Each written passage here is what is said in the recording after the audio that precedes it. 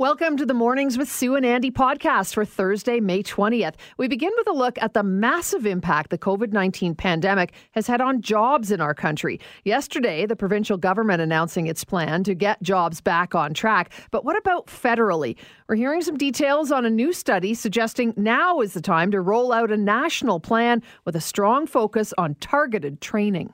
What is your outlook on the upcoming summer? Are you optimistic on what summer 2021 will look like, or do you take more of a pessimistic view? From festivals to travel and even indoor gatherings, we get details on a new Ipsos poll which digs into the topic. There are staples in many communities around the city, but a lot of them have had to close their doors, another victim of the COVID pandemic. So we're going to look at the state of local community associations and what can be done to keep them afloat. And finally, it's a family-friendly way to keep the gang entertained through a rainy, long weekend.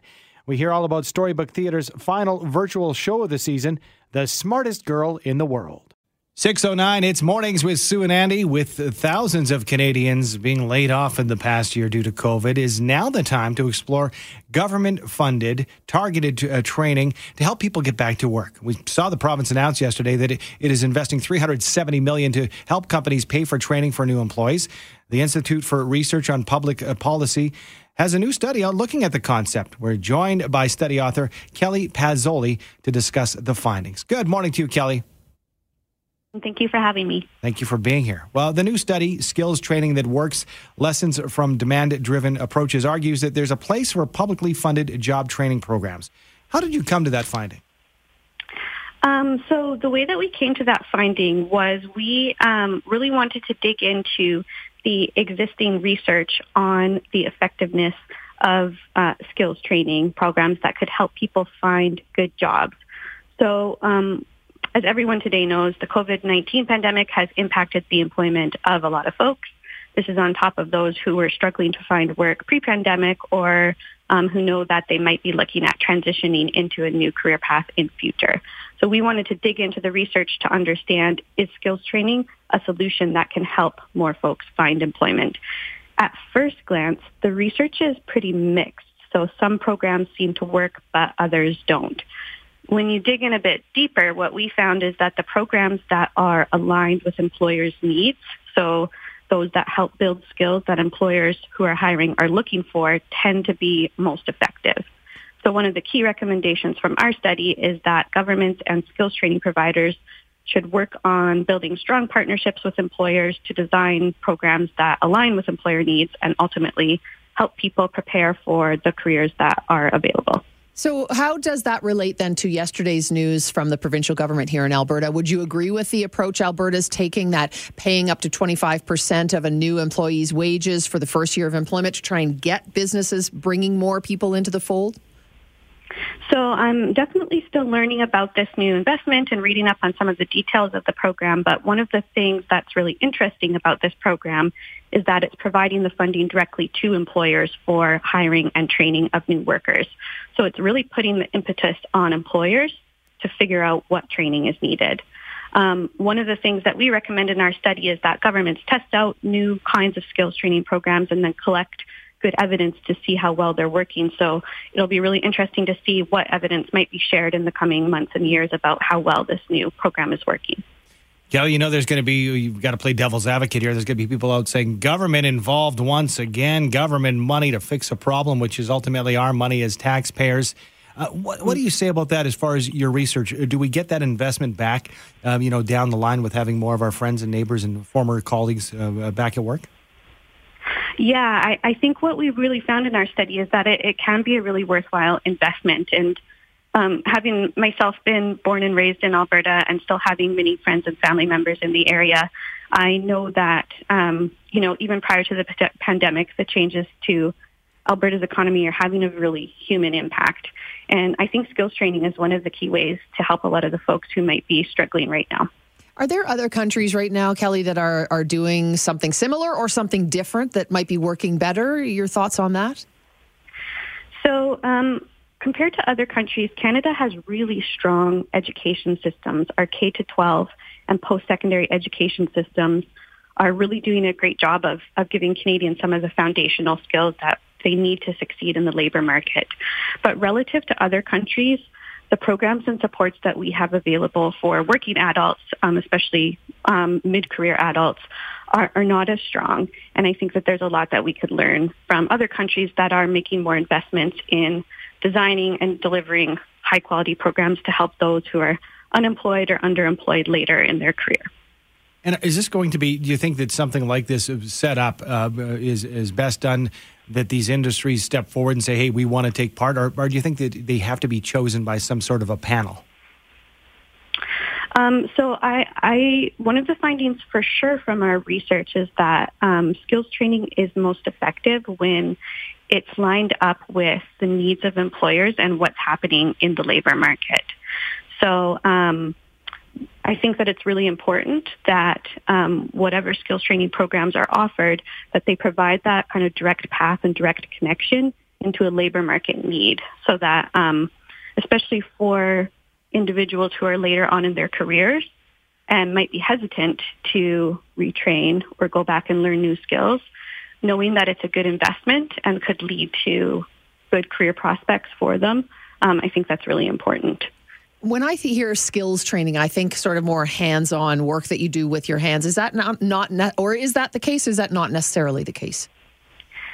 It definitely could be the case, but when I'm talking about skills training and the way we talk about it in our paper, really we mean any kind of training that's geared towards helping those who are unemployed or underemployed gain new skills that could help them prepare for a new career. So it could be a lot hands-on training to learn about the skills that they might use in a new workplace, in a new type of industry, but it could also be skills training to help build soft skills or kind of more general transferable skills that could help workers no matter what types of jobs they might be taking on.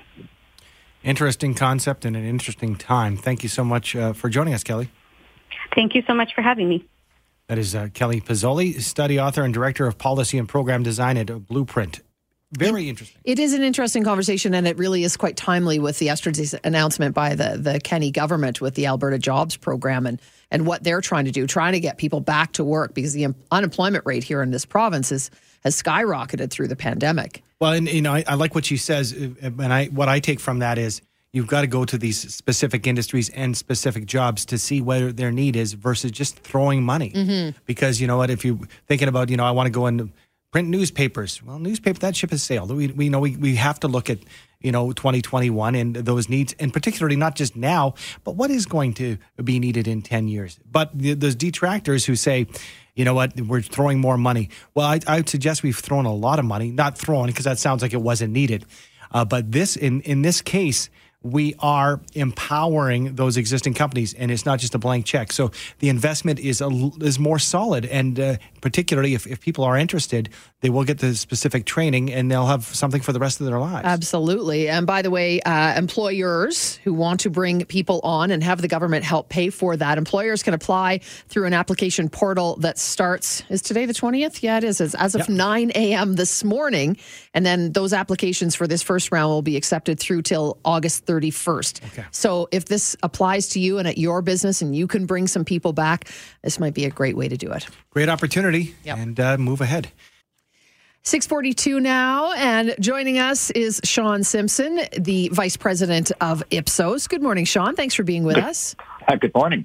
You guys have some new polling done exclusively for Global News. Let's talk about it. Despite the Canadian vaccine rollout ramping up to full speed, it doesn't look like Canadians are terribly optimistic about what this summer is going to look like. So can you break down the numbers for us? Yeah, sure. Canadians have realistic expectations for the summer, and I'm calling them realistic because we're really only about 30% of the way through our vaccine rollout, with about 19 million first doses already administered. So in light of that context, 70% think this summer will be a disappointment, given what is likely to be ongoing COVID restrictions. Not a whole lot to do. Lockdowns still happening in some parts of the country. And, it looks like we have another summer of Groundhog Day, kind of like it was last year. Well, what about our thoughts on travel this year, Sean? What are Canadians saying? Yeah, the vast majority aren't even considering travel outside of either the province or Canada. 26% would consider traveling outside of their province. Only 15% would travel outside of Canada. Now, interestingly, Albertans are the most likely at 43% to say that they plan to travel outside of the province. So maybe some trips through the mountains over in BC or moving east towards the other prairie provinces. Mm-hmm. We know there's been some pressure on President Biden in the U.S. to start talks about reopening the border. What are you hearing in terms of that? Are Canadians ready for that U.S.-Canada border to reopen? Well, I would have thought that they might be a little more amenable to that situation, given how well the vaccine rollout is going in the United States, particularly in the northern states. But that is just simply not the case. Only 25% of Canadians think that, given the situation in the United States, it's safe to reopen the border, meaning that the vast majority of 75% continue to support these ongoing border closures. What about, you say it's kind of like Groundhog Day, but I know that a lot of different cities and communities looking to bring back those events and festivals that they'd normally be celebrating. A good example of that, Sean, obviously the Calgary Stampede. What are Canadians thinking about the safety of larger gatherings this summer? Well, when it comes to indoor festivals or events, museums, etc., most Canadians aren't really entertaining that possibility, that they don't feel safe in an indoor environment. Now, outdoors is a little bit of a different story. We're up to about 45% who say that they would feel safe attending an outdoor public festival or event. The Stampede would certainly count among that. Within Alberta, 45%, same as the national average, saying that they're comfortable. So still a majority being hesitant, being cautious, but certainly we're approaching, what might be a critical mass of people who are ready to re-engage, and that's particularly driven by younger people. Well, let's hope those that are optimistic are on the right path, and we can hope and see a great summer this year. Thanks so much for joining us with the findings, Sean. Appreciate it. My pleasure. That is Ipsos VP Sean Simpson. I think, personally, I'm optimistic. I think you have to be optimistic, and I think that we have taken steps, and we've been in this. And we're sick of talking about it. We're sick of the on-again, off-again when it comes to schools, but you can say the restaurants, the same. Every industry, my wife goes, you know what, it's one of those things where I would just kill to have my nails done right now. And I'm like, it's the little things, because that's not a necessity. That's a need, but we've just, being able to hang out openly and happily with family and friends, whether it's at your house or at a restaurant or whatever it might be. So I'm curious as to how you out there are feeling about this summer. Are you feeling optimistic about it, or maybe not so much? Let us know. Text line's open for your thoughts at 403-974-8255. And I think that the fact that we have over 50% of the province vaccinated now, that bodes well. Very well. I think the fact that we are seeing more and more enforcement when it comes to the anti-mask movement, and you're doing what you can. We just have to be kind and get through this. My thoughts, anyway. Mornings with Sue and Andy. They exist to build a sense of belonging and provide spaces for people to gather for small art shows, weddings, and family gatherings. But many in Calgary are on the brink of shutting down. We're talking about community associations around the city of Calgary, and we're joined now by Leslie Evans, Executive Director of the Federation of Calgary Communities, to discuss the situation. Good morning to you, Leslie. Good morning, Andy and Sue. How are you this morning? Good. Thank you so much for joining us. I'm wondering, can you break it down just how bad the situation is right now for many of our community associations? Well, not unlike most small businesses, they've been shuttered since the start of the pandemic. They were able to open up, for a couple of weeks or months, but really they've been shut down with no source of income. Community associations are those local neighborhood volunteer groups that run things like your community hall, ice rinks, basketball courts, of which they fundraise and build and maintain all on, fundraised dollars. So they're really struggling. So through the pandemic then, Leslie, is it the fact that they've not been able to do fundraising and not being able to invite the community in to these associations? Yes, oftentimes their fundraising is renting out their hall or offering programs for a fee. And so without any of those activities happening, they have no operating dollars to actually pay for things like utilities, gas, electricity, insurance. And they still have to maintain those amenities 24 hours a day, 365 days a year. Leslie, what are you hearing about the associations? What are some of them doing to overcome the issues? Well, we have such a dedicated group of volunteers. About 20,000 Calgarians actually volunteer with their local community association. They've been super innovative. They've been hosting online gatherings when they can. They're gearing up for community gardens. Anything that they can do within the limits of the restrictions, they are trying to be creative and just trying to build that sense of community and belonging.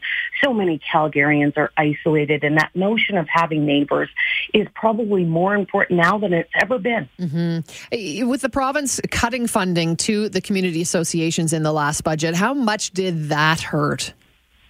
Well, that funding is actually capital funding. So it hurts in the sense that they're using reserve funds right now to just operate. Reserve funds that need to be used to, do a life cycling of capital, roofs, furnaces, windows, to keep those buildings places where people can and want to go. And so with huge cuts to provincial capital money, it puts in peril their ability to life cycle and maintain those buildings going forward. So it's a double whammy.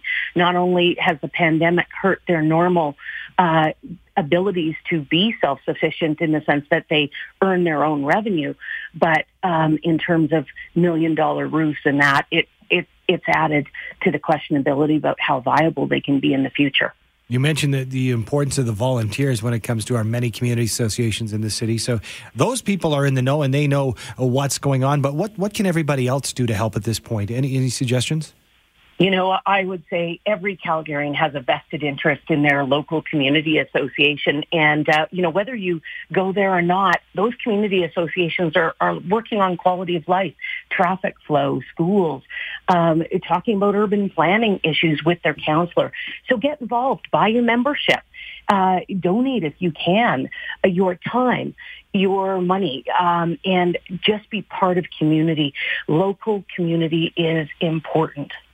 Well, that old "we're in this together" really does stand true, and that you're right. We would just need to join these. If we have the money and are able, join the community associations. You're in it, you're part of it. You never know what you're going to get out of it, and it may certainly help keep it alive. Thank you so much for your time this morning, Leslie.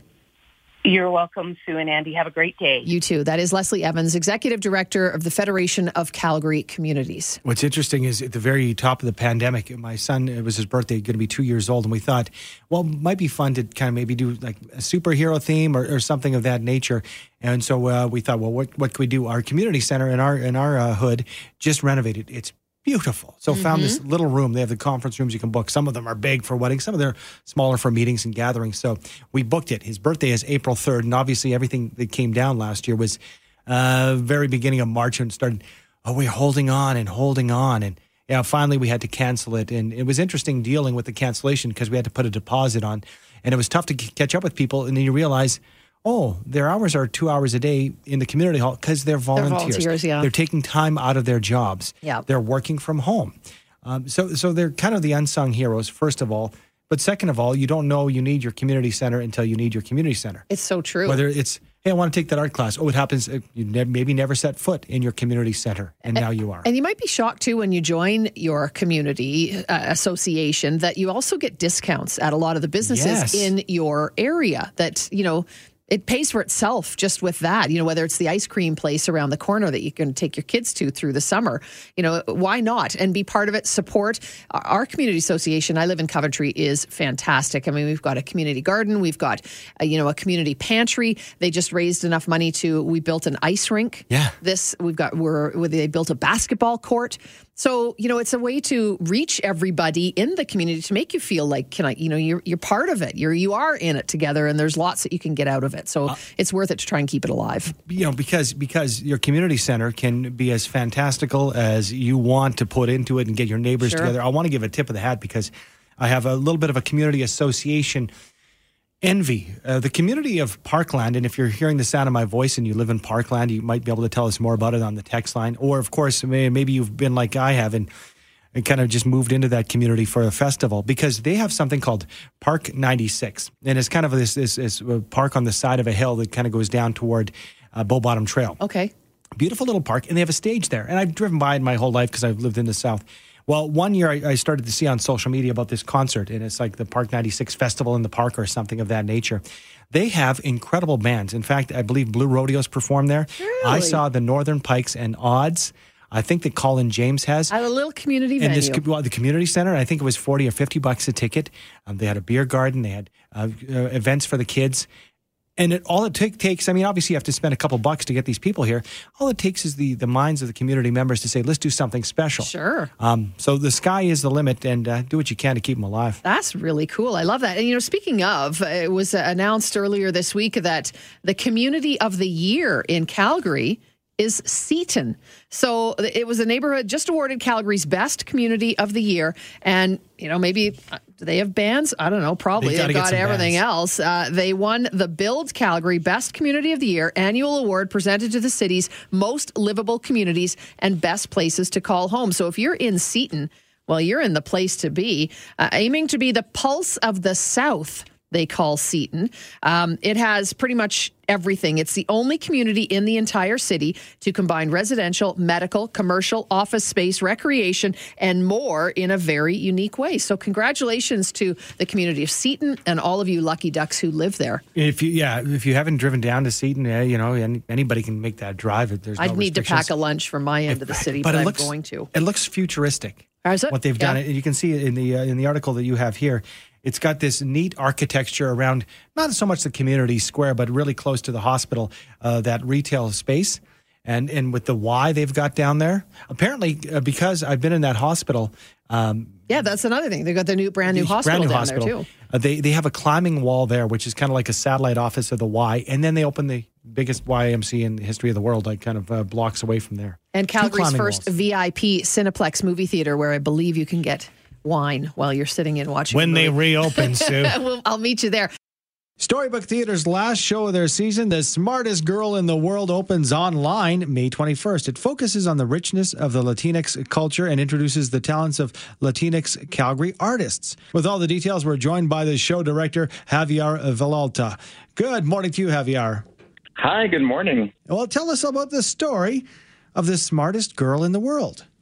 So The Smartest Girl in the World is a play produced by Storybook Theater. It was written by playwright Miriam Gonzalez, and it tells the story of an Latinx immigrant family that lives somewhere in North America. And they are doing it not very well financially. The parents need to work very hard to support their family because of lack of opportunity. But they have two very bright children. One is called Lizzie, the little girl, and then one is called Leo, the little guy. And they come up with a plan. They will study very hard and then get into a quiz show to win the quiz show and perhaps win a lot of money and become really famous and then be able to support their parents. And that's the basic premise of the show. I love it. Smart idea from these kids. And Javier, I understand the lead is 11 years old. Come on. She was actually 10. I think she turned 11, but she was actually 10. Wow. When she filmed this, and it was the first time that she was ever on stage, and she's in every single scene. She is a revelation. She was so disciplined, and she's so talented, and I think just because of her performances, this is worth watching. Javier, let's talk about that, because Calgarians know and love Storybook Theater, but we're used to watching it live. So can you talk about the challenges of bringing that feel that it's live to something that you had to pre-tape when you're used to, perhaps the live theater element? Yes, and this is groundbreaking for Storybook because a lot of theater companies just had to shut down because of the pandemic. So they had to cease operations because there was no other way to produce.